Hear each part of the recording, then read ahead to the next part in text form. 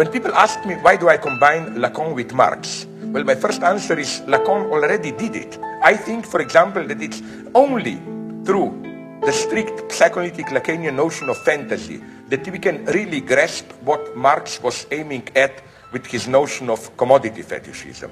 It's, I think, precisely the use of Lacanian notions like, again, fantasy, fantasy in the strict Lacanian sense, or excess plus de jouir, excess enjoyment, and so on, the real, not to mention the real, that we can understand today's phenomena like new fundamentalist forms of racism, like the way our so-called permissive societies are functioning. Again, here, the psychoanalytic notion, especially the way it was conceptualized by Lacan, the psychoanalytic notion of superego as injunction to enjoy, as an obscene category, not as a properly ethical category, is of great help.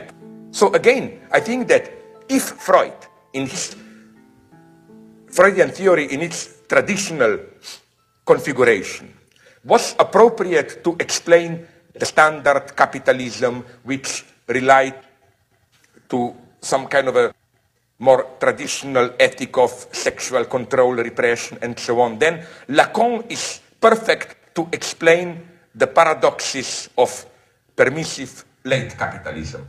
All right. Yeah, and I mean, I think that also gets to, I mean, what we were saying earlier about his shit with, like, political correctness and stuff, where he views political correctness as a command to enjoy, as a command to be tolerant, as a command to enjoy the presence of your fellow man, as a command to not just be polite because there's a social expectation of you to be polite, but because you want to be polite, because you want to be a good person, because you're commanded to be. And I think, like, it all kind of ties in a lot. I think it's, like, useful to, like, sort of approach Zizek with, like, he does have some ideas that just keep cropping up that you can then sort of listen to his shit and be like, okay, I kind of understand. And I think it does come back to, again, what I said earlier about him starting with the negative. Even in that, he starts with the negative in order to reinforce. I don't even know if he ever gets to a positive, affirmative view of things, but he always starts with the negative. He always starts with what was repressed, with what was prohibited. And then you start with the prohibition in order to gain something out of it. What is the excess? You know, in his answer to the call of the political in this movie, his ever-present answer, which he's maintained, I mean, through this day, is his job is not to provide answers, it's to provide questions. Sometimes he gives better questions than others. What's going on at Scottish prisons? All right, so very niche little snide remarks.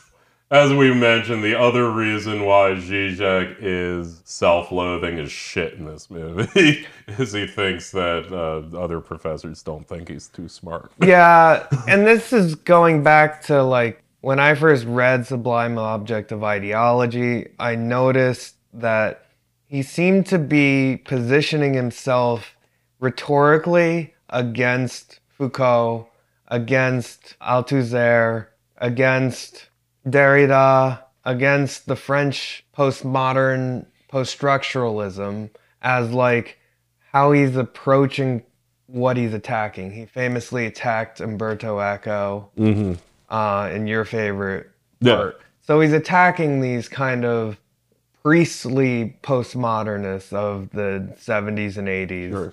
And what he ends up doing, I always viewed it as him coming to the same basic conclusions that they had, while using Lacan, Marx, and Hegel in order to arrive to very, if not the same conclusions as them, but similar conclusions as post-structuralism, just from a more discursive route. Incidentally, I'd also say that about Zizek and much of the Frankfurt School. Yeah.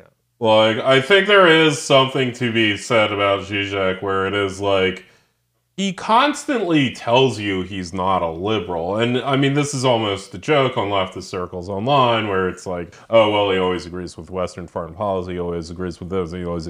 But like, also like more fundamentally than that, it's like, when you say you're a totalitarian, Slavo, what do you actually mean? Because it's not a totalitarian.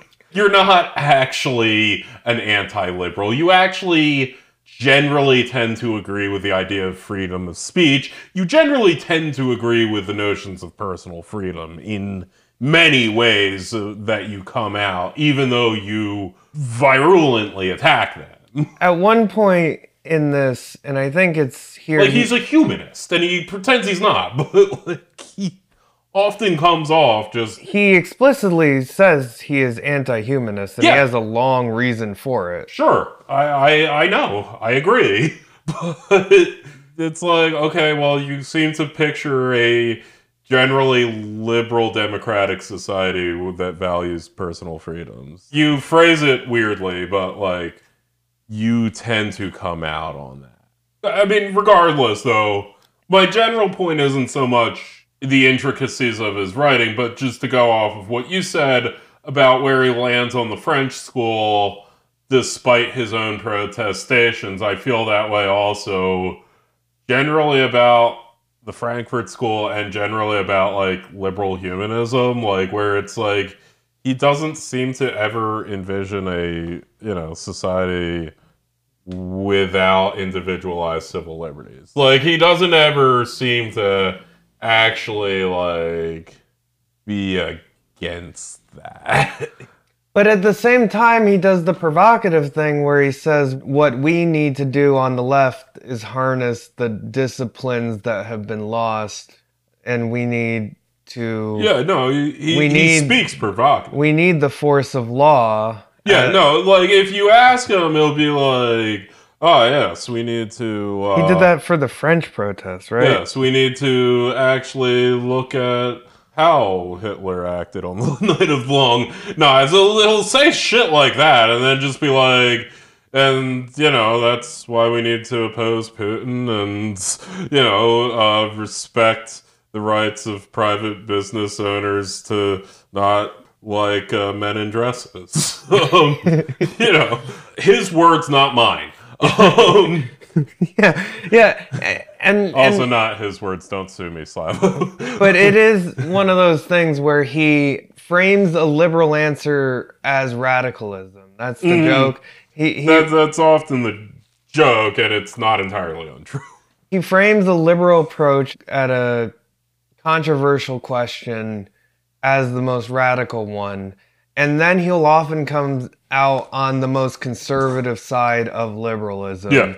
In that he views the conservative questions to be the repressed ones, and therefore the more interesting and provocative ones to be more true for the purpose of selling articles. Yeah, I think that's like entirely fair way of categorizing Zizek, who's a guy I like, by the way.